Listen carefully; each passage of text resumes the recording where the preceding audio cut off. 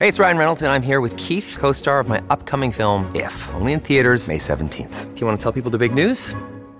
All right, I'll do it. Sign up now and you'll get unlimited for $15 a month and 6 months of Paramount Plus Essential Plan on us. MintMobile.com/switch. Upfront payment of $45 equivalent to $15 per month. Unlimited over 40 gigabytes per month. Face lower speeds. Videos at 480p. Active Mint customers by 531.24 get 6 months of Paramount Plus Essential Plan. Auto renews after 6 months. Offer ends May 31st, 2024. Separate Paramount Plus registration required. Terms and conditions apply if rated PG. I'm Arthur Snell. A major war is taking place on the European continent with Russia's invasion of Ukraine. We'll be releasing a series of special episodes to help you understand the background to this crisis as it unfolds. This is Doomsday Watch. Today I'm on the road, sitting in my car in a noisy car park in Swindon, but that hasn't stopped me from being able to talk to Alexander Clarkson, who's an academic at King's College London and an expert on Ukraine, on the EU's relations with its borders, and on bigger geopolitical strategic issues.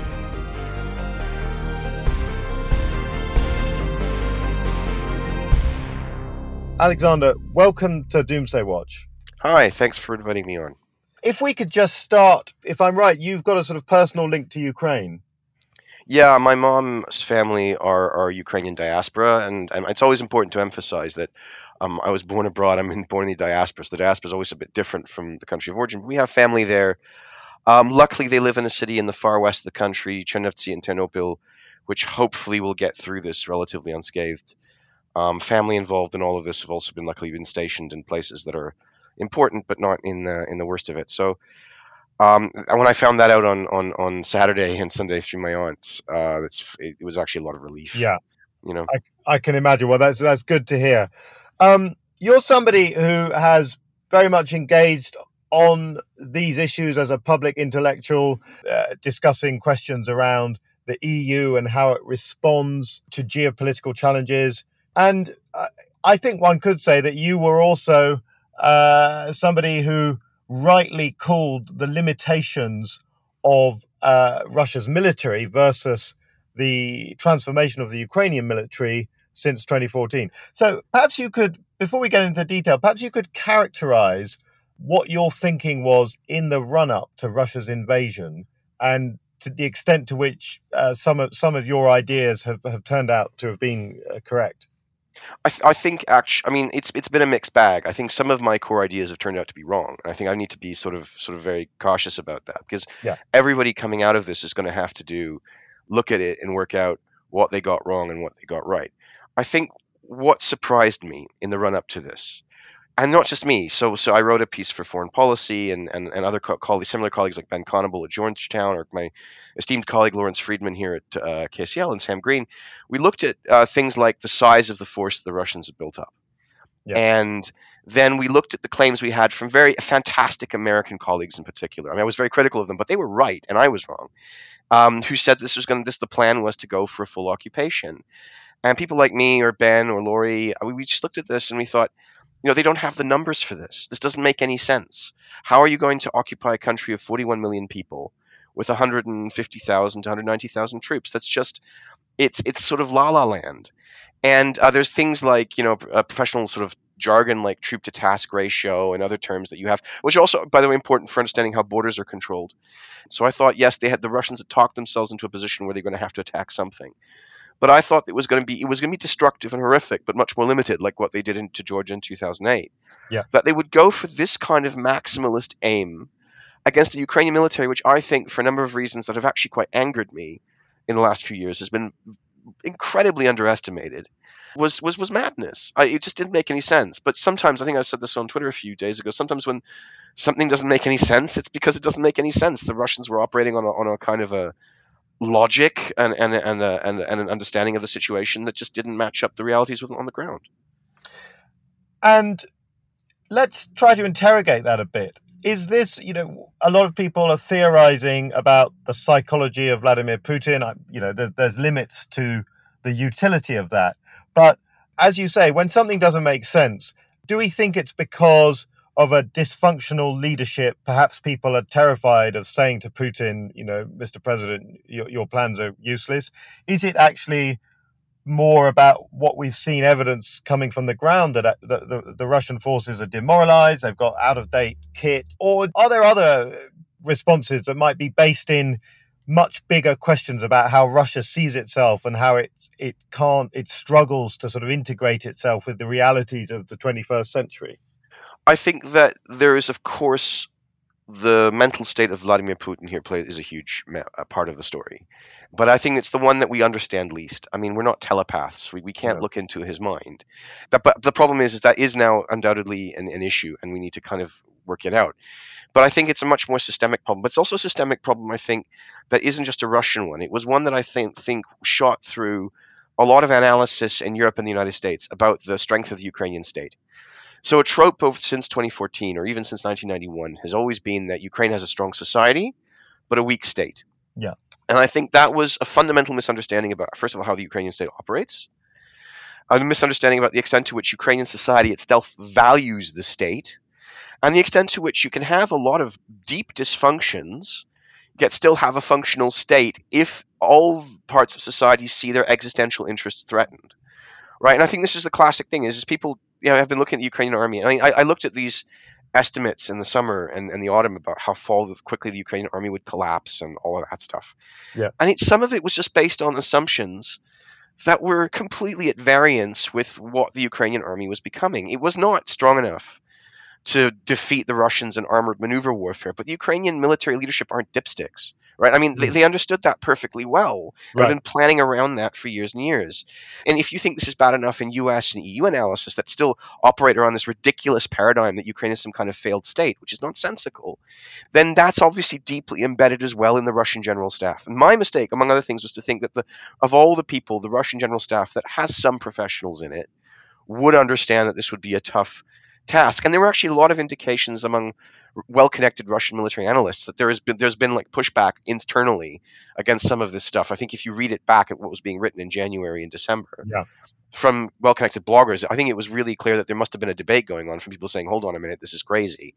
But, clearly it's not just a Russian attitude problem. It's a general, I think, a wider sort of quasi-colonial view of Ukrainian society, which also means that when the Russians read Western analysis, they think, well, you see, we're right. These Ukrainians won't be able to handle it. And that was a huge, huge, huge blunder.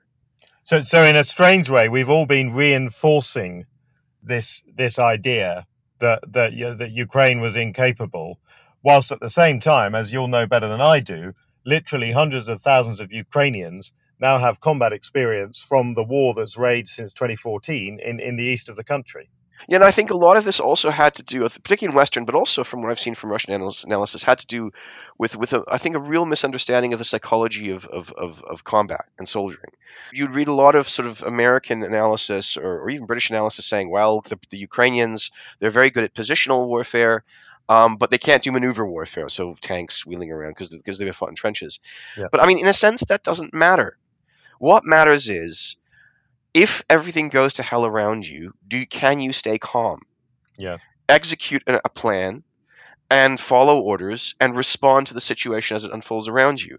When people develop that basic psychological skill, when they cross that threshold, whether it's in a trench or it's in a tank, then they're able to operate in these insane environments, whatever the kind of tactical problems that they're faced with. You have 400,000 people, at least in Ukrainian society, who psychologically and emotionally have crossed that threshold. And whatever hits them, have the skills, in most cases, to stay calm and do whatever needs to do to survive. And I think that was fundamental. And I think a lot of the Russians being sent over aren't these super professional contract soldiers that we saw in Syria or Libya, or these mercenaries. They're just, they only have around 30,000 of them. Many of them are concentrated in the south. That's why they may be making more progress there. But they're mostly conscripts who've never done this in their life. They haven't crossed that threshold yet. And they're facing people in Ukrainian society who are 8, 9, 6, 7, 8, 9 years older who have. Yeah. Yeah, no, that's a crucial difference. And the one thing, the Western countries have learned is that invading and occupying a country is incredibly difficult. And it's particularly difficult in the age when even if the invader is indifferent to civilian suffering, if you're in the age when you can transmit videos in real time of war crimes, it is next to impossible to do that. And I think again, the Russians don't appear to have thought that through ahead of time. This comes back. I think my colleague Lawrence Friedman was pointing to this in the summer or in the October, November, that there were no signs of any planning for a post-occupation administration. Yeah. Like, whatever you say about the Americans in 2002-3, and however nonsensical many of those American plans were, they had a plan. It was badly run, but there was some sort of idea of this is what we want to do, right? And I think, the Russians built up a huge force complement, and I think that's where I have to tip my hat off to these colleagues, particularly in the States, who just saw it immediately and said this is an invasion force. Yeah, and they were right, but there's nothing else around it. Where is this going? I mean, did they literally think they could walk into Kiev and put a puppet administration up, and the entire civil service and administration of the country would just flip sides, and that would be fine? Anyone with a basic understanding of Ukrainian society. But beyond that, I think, and that was what was lacking more, particularly also in Western analysis, and even understanding of the resilience of the Ukrainian state for all its corruption and dysfunction, which is all of those things are there, would have understood that that's just, if I'm allowed to swear, batshit crazy. So we've got to the first few days of March, and it's easy to agree that, as this discussion reflects, that the Russians really didn't think this through properly. So let's try and think forward, because the Russians are still saying that they need to denazify Ukraine and demilitarize Ukraine, which everyone can agree is a nonsense. There's no negotiation on that basis. Is this just going to turn into a long-running insurgency, again, painfully familiar to some of us in the West? Or do you think that something perhaps more dramatic, but also in a shorter term, may bring this conflict to a close? I think, so I think when everybody talks about insurgency, I think that for me shows up a limitation in the analytical paradigm that you have in the EU, UK, and US. Inevitably, everybody is going to analyze something through the filter of their own previous military and diplomatic experience. Sure. And the great majority of people doing policy on this, even in EUCOM, say American Military as European Command, or their main combat and military experience was in Afghanistan and Iraq. Yeah. Which means that the first thing they see when they see this is insurgency. The problem is that this is the first case of state-on-state warfare of two relatively, I know high functioning is a political science term, so high functioning in terms of Russia and Ukraine, let's just put that aside in terms of both states, they have dysfunctions, but in terms of high functioning near peer or half peer versus great power, we haven't seen this since 1945. Maybe the one case where we've seen it was Vietnam versus China in 1979. Right, where you have full-on states going more at each other. The only other, I think, example I can reach back to is Serbia versus Croatia in 92. A brutal, long, grinding war. Neither side could take each other's capital. Neither side was willing to let go. The Croatians were too weak to push the Serbians out, or the Serbian proxy, whatever you want to call them, out. The Serbians weren't strong enough to take Zagreb, and in the end gave up on it, and were they really interested in the first place? I think that's a long debate. And it just sort of went on and on and on, and it became part of the routine of the early 1990s. And I think that we need to start rethinking a little bit about what the Ukrainian state is, what its resilience is, what it's capable of doing. Because, even if Kyiv falls, which I don't know if it's going to do that, you still have Lviv as the C2 alternative, which has been set up for years. Everybody knew this, that Lviv in the West has been the capital number 2 in a contingency. Right. And so, in all of this, first of all, if this opens a Pandora's box, hopefully it closes it. But if it opens it, we need to get used to the idea of state-on-state warfare. And then that's different from the kind of paradigms we've operating in the last couple of years. Yeah. Because state-on-state warfare involves a whole different set of factors and dynamics in a conflict, and particularly if it becomes a people's war, at least on one side. I think the second question this opens up is, I've read over the last years tons of analysis about how, the United States could overwhelm Iran, or the Chinese could walk in and smash up Taiwan, or all that sort of thing. I think we need to start asking serious questions about how far even the biggest superpowers have the power to easily knock over even a half-peer state. Yeah. Whether we have actually seriously overestimated the ability of great powers to impose their will on middle-sized states. Iran, Taiwan, Vietnam, all of those places that are heavily exposed, right? Because if that's the case, then we have to rethink a little bit about how the global order works. and actually begin to consider the fact that medium-sized states have a lot more agency. And when they start figuring this out, will throw their weight around a little bit more and demand more support and attention, or demand more influence over how issues are decided. Yeah, I think that's absolutely right. And of course, then what flows from that is this question of escalation. Quite quickly, of course, it's, anyone who's been listening to Russian military leaders talk will know that they quite like to threaten nukes now and then. That's not new. But it's not irrelevant either. A nuclear armed state, it certainly changes the calculations. You're absolutely right. We've returned to an era of interstate war, and there's two large European powers fighting with massed armies. But have we also returned to an era of nuclear escalation? I don't know. I think this is the problem. This is the what is going on in Putin's head, which I hate as a paradigm. Yes. But in this case, we'd have to work it out. I think anyone else in the Russian system wouldn't even touch it, because it would the moment they even have a tactical nuke or something like that. The moment they do that, it's over for them. They're done. Right. Yeah. Because their whole system will just. It's going to keel over anyway. I think the other potential escalation, which is I think much more realistic, is that they try to mass mobilize the population because they have a serious problem now that if this goes on, they're going to have a substantial part of the combat strength of the Russian army either in bad shape or tied down for years. So I think a more likely scenario is in the next couple of days they try to mass mobilize people or draft more people. The problem with that for the Russians is the moment they do that, they truly crater their economy, right? Because then they're taking people straight into, and if the military isn't able to cope with operations of 200,000 people, how is this Russian military structure going to cope when they start trying to chasing draft dodgers, drag people into the local draft offices, try to arm and equip them, local communities who don't really care about them. People in Russian Far East don't really care about any of this. No. Like somebody in Khabarovsk or Vladivostok doesn't give a damn about any of this. Yeah. So suddenly you're going to these people and saying, oh, now you have to join the army and whatever. As long as it's on TV, you can sort of, say, oh, wow, these poor people in Donbass. Once they start trying to conscript people and mobilize people, that's going to be a huge internal mess in Russia. As well. But I think actually people are always focused on the nukes because that's what we know about. The other escalation risks is they get desperate and start trying to, I don't know, press gang people into going there. Yeah. And that does obvious risks for Ukraine because they'll still have to sit there and keep facing people coming in and in and in. Yeah. But it's huge risks for Russia's internal stability as well.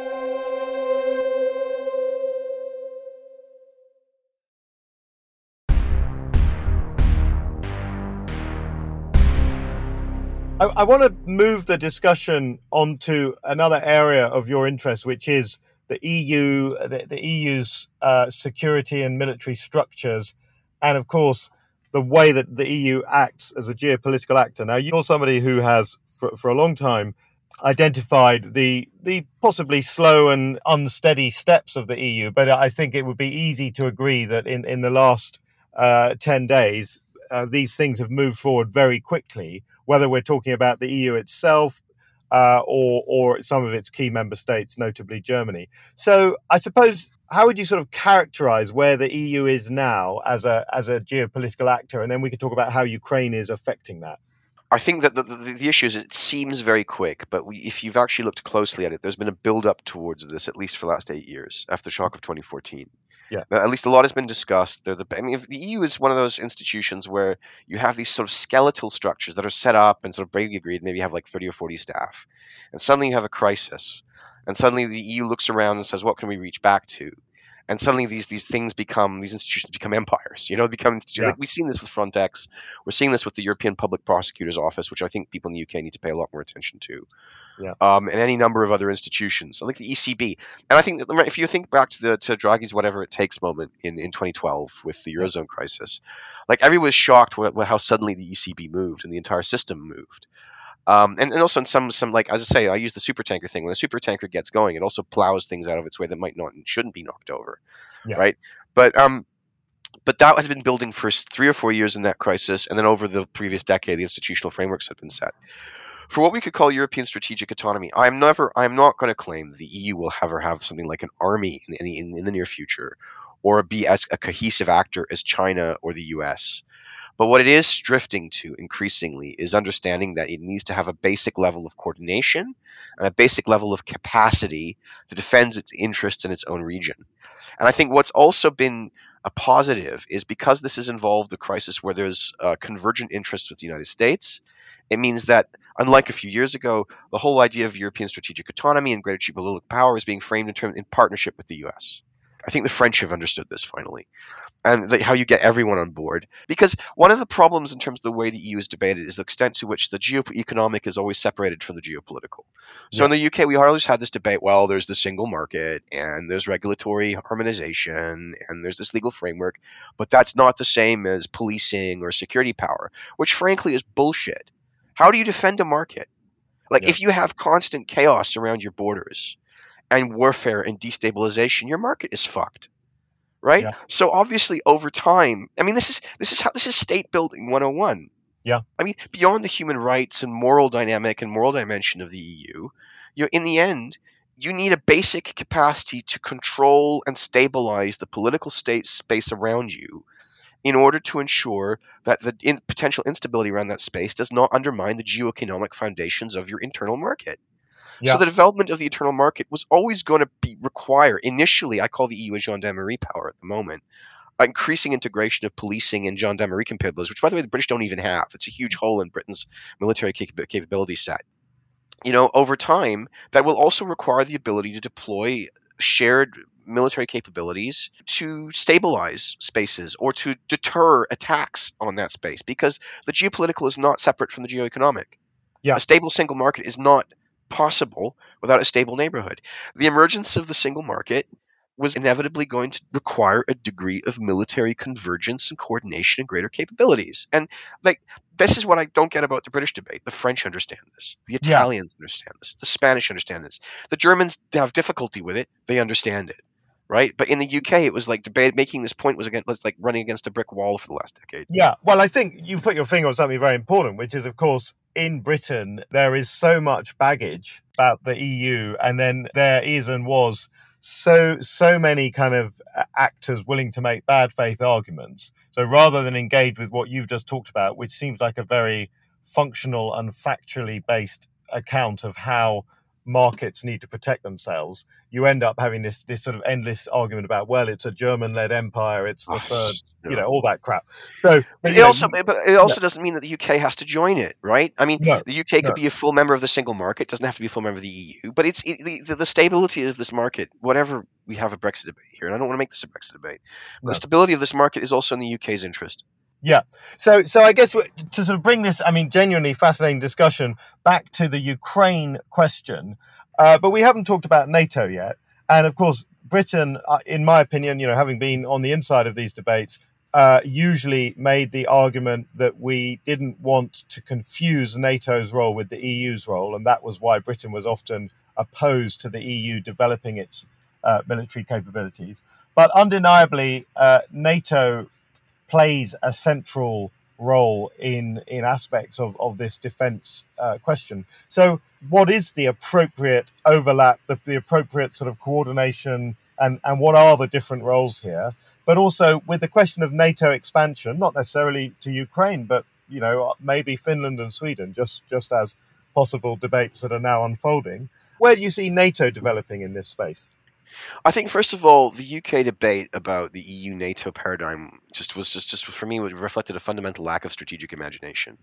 Yeah. Right? I mean, NATO, there doesn't have to be a clash between the EU developing security structures to deal with a lot of issues that aren't actually NATO issues, right? NATO isn't very good at counterinsurgency. It's not very good at stabilization operations. It's not really what it's designed to do.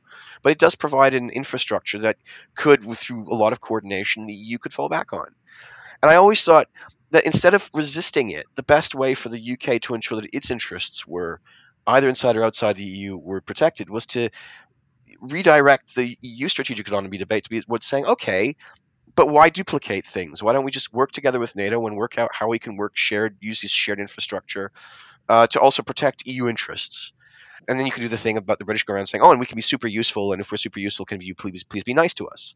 That's basic diplomacy, right? And I think that's where things are going to go eventually after the current government. But so I think on that level, I think I'm actually not too pessimistic. I think there's a very obvious approach. This also, I mean, I'm not picking this out of the sky. It's been discussed by many people for years about how to sort of ensure there isn't a clash, but actually how both can complement one another. And in that sense, also keep the Americans and the Canadians on side a little bit within these wider debates that are also in their interest. In terms of Finland and Sweden, I mean, yeah, this is actually for me after Ukraine the most worrying question. I think that on the one hand, this is an ideal moment for Finland and Sweden to join NATO because the Russians are tied down and can't do anything about it. Yeah, and I think this is the crazy thing is it's the most logical next step. And Moscow will go crazy, and it will just, if it's struggling now in Ukraine, there's no way it can do much, anywhere else. sure. Whether that's inevitable, we'll have to see. It depends on how long and how long this drags out. But I think I struggle to see a pathway where Finland and Sweden at least aren't more highly integrated into NATO than they are now. Yeah, and of course they're already very highly integrated. Yeah, I mean, sort of sub-nuclear commitments from us and that kind of stuff. They are basically French nuclear doctrine basically says this, or maybe the French just openly say it that if you go to Finland, we'll nuke you. Yeah. Right. That also turns EU Article 42 into something meaning, which is the EU Defense Clause. I think that's going to head in that direction pretty fast. I don't think the Russians are going to be able to do very much about it. So I think that, again, it brings us back to the Russian side. Again, a lot of this is just, I mean, this is not a very scientific way of saying it, but this is just very weird. Everything the Russians have done have led to the problems. You now have the Russians for years have gone on about how the Ukrainians are bringing in American and British or French, military volunteers. And the Russians do this. Now the Ukrainians are having an international brigade, right? It's like everything the Russians do then trigger the things that they claim they wanted to prevent. But again, that's the same with the Finland and Sweden dynamic. Is that the moment this opens up, they're going to they're going to just be wired in completely into NATO defense structures. Yeah, absolutely. So we should probably talk a bit about the UK. I mean, we've touched on some of the I'm politely going to call them inconsistencies of the UK's kind of defence and strategic posture. But there is no doubt now that the EU is going to increase the pace of what was already happening. Where does Britain fit in all of this? Britain, which only last year its defence review was going on about how it was going to become an Indo-Pacific player. Only last year the Prime Minister was mocking Tobias Ellwood in the Select Committee for the idea that there could be tank battles in Europe, literally, of course, what's happening now. So it's not obvious that Britain has got its kind of strategic perspective very well figured out at the moment. So what do you see as kind of where we're likely to end up, but perhaps contrast that with what we should be doing? So first of all, I have viciously mocked the Indo-Pacific strategy, but I don't want the pendulum to swing too far away. I think, the Indo-Pacific still matters. Because I do think that after the Johnson government, we're going to come to – I'm an optimist about the UK. I think after the Johnson government, I mean, you can already see where the debate is about where the UK will land in the next couple of years once Johnson is out. And I think it'll be relatively healthy. Yeah. And I think that, there's going to be a recalibration in terms of defense spending on the army. I think that's a given. They're not going to cut the tanks the way they have. I think spending is going to go up so the Navy won't suffer, which is also good because I think Britain's primary contribution to shared European defense structures was always going to be naval. Yes. And that's fine. Nobody is asking the British to set up a continental army. This is where Tobias Ellwood was a bit, I think, off. Because he's an ex-army guy, so he wants his guys to have tanks. But let's be realistic. The UK can make a huge contribution in areas where it's specialized. And I think this is also a debate I think that the UK military needs to have now. Do you still want to be this top tier thing that the UK can't afford anymore? Or do you want to pick out certain things, really invest in them, and then say to European partners, this is what we've got, this is what we're good at, and can we be the people who coordinate this? Maybe in partnership with 2 out of 3 other people who do that. I mean, and that would be probably primarily naval. The Navy is right about that. Yeah. But the Navy would have to reorient its strategic point of view on the European, Euro-Atlantic, and Euro-Mediterranean. Yeah. If it focused all the assets it had on one point, like the Italians do, right? The Italians generally do punch above their weight because they don't waste their resources chasing dreams in the Pacific or in Latin America or Caribbean, whatever. Their whole strategic document, there's a white paper, which is a really smart piece of work they did in 2015. Their Ministry of Defense white paper basically said our entire geopolitical point of focus is the Mediterranean. It always has been. And this is where we're going to concentrate every asset we have. And I think that if the British really thought a little bit about what is realistic, they could become very powerful actor in the Euro-Atlantic and Euro-Mediterranean if they focused their resources on 1 or 2 points. That, I think, is also requires cutting through a lot of MOD, Ministry of Defense bureaucracy. It requires being a little bit more realistic about Britain being a regional power, which is important and does matter, but can't really be the global power it once was, but also not to entirely abandon the Indo-Pacific, to be in the Indo-Pacific, to accept that you are second tier or third tier in the Indo-Pacific, which is still substantial, but you're not going to be at the same table as Australia, the United States, India, Japan, or even Vietnam in that region. Vietnam, by the way, is a hugely underestimated power, but we can go on. That's again for another discussion, right? But and just live with the fact that you're number 2 or number 3. And of course, that requires, as you say, it requires a different government. It requires a functional relationship, both with the European Union and the wider European geopolitical space. I take that further. It requires a functional relationship to power. I mean, Alfred Vagt, who's one of he wrote a history of militarism like 60 or 70 years ago. It's one of the great military theorists. He says there's you have 2 kinds of militaries, or even strategic cultures. You have one strategic culture that suffers from militarism. And another kind of strategic culture that pursues the military way. And the military way, which he says is positive, is simply looking as scientifically and as systematically as possible at what a defined strategic goal is, and working out how efficiently and how quickly and how with the least loss you achieve that strategic goal. That's the military way. The other kinds of strategic culture, which he sees negatively, is one of militarism, where it's in the end, all these military and diplomatic and strategic structures, they aren't there to achieve a strategic goal. They're a form of institutional ritual or cultural identity marker, and they become ends in themselves. In a sense, and his argument is always, once societies get sucked into militarism, they become less and less able to pursue the military way. I think a lot of what the UK debate has suffered is a kind of a militaristic fetishization of all of these institutions and all of these different aspects of military power, in ways that have weakened Britain's military power. Well, I completely agree with that. Having spent a lot of time around the military, yes, of course, culture and cultural practices are very important, but ultimately, Britain's military seems to be obsessed with its culture and history to the exclusion of a lot of just important realities about the world as it is today. I was very struck by Ben Wallace, who I think has had a very good crisis, has shown himself to be a very capable Secretary of State for Defence. You know, he still couldn't resist sitting in some room and talking about the Scots Guards in Crimea in the 1850s. And it's just... But it comes back to why I like the Italians, right? You sit down with the Italians and they say, and people always kind of get this wrong. And the Italians say, yeah, we're fucked here and this isn't working. And, God, that's embarrassing, isn't it? Oh, Jesus Christ. Like, they lacerate themselves, right? They're sort of proud to not be proud. But actually, I always thought, after a while, I began to realize that's actually good, right? Because they have no illusions. They have no illusions about how powerful they are and what they've got. They know exactly what they've got and what they've not got. Right? And they operate off that thing. The UK, you sit down and you ask them to say, and they're like, yeah, we've got that. Well, totally. And we can totally handle that and blah. And you look at them and think, you're talking shit. And they will never admit it. And the Americans complain about this.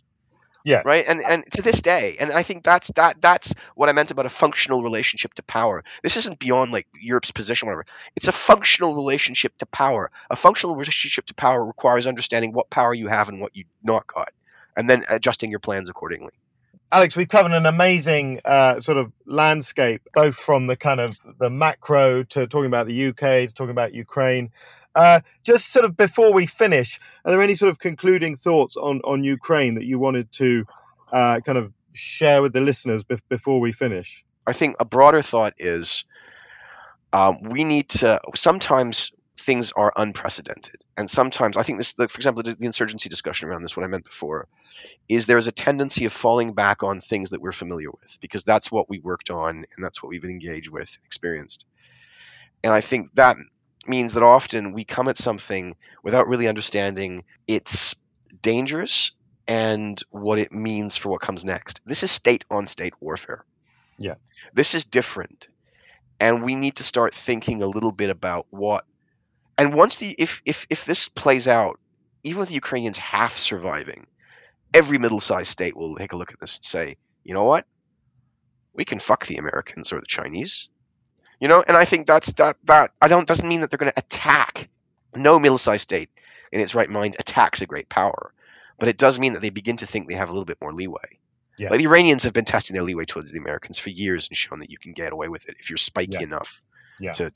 And then other states will start looking around and thinking, you know, that's interesting. That sort of state-on-state dynamic will have to be tamped down really, really quickly.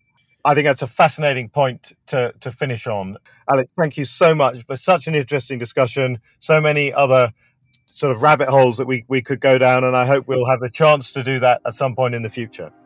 Thank you very much. Thanks for inviting me. If you found this podcast helpful, please consider backing us on Patreon so we can continue our work, and spread the word to those you think might be interested. Many thanks. We'll speak again soon.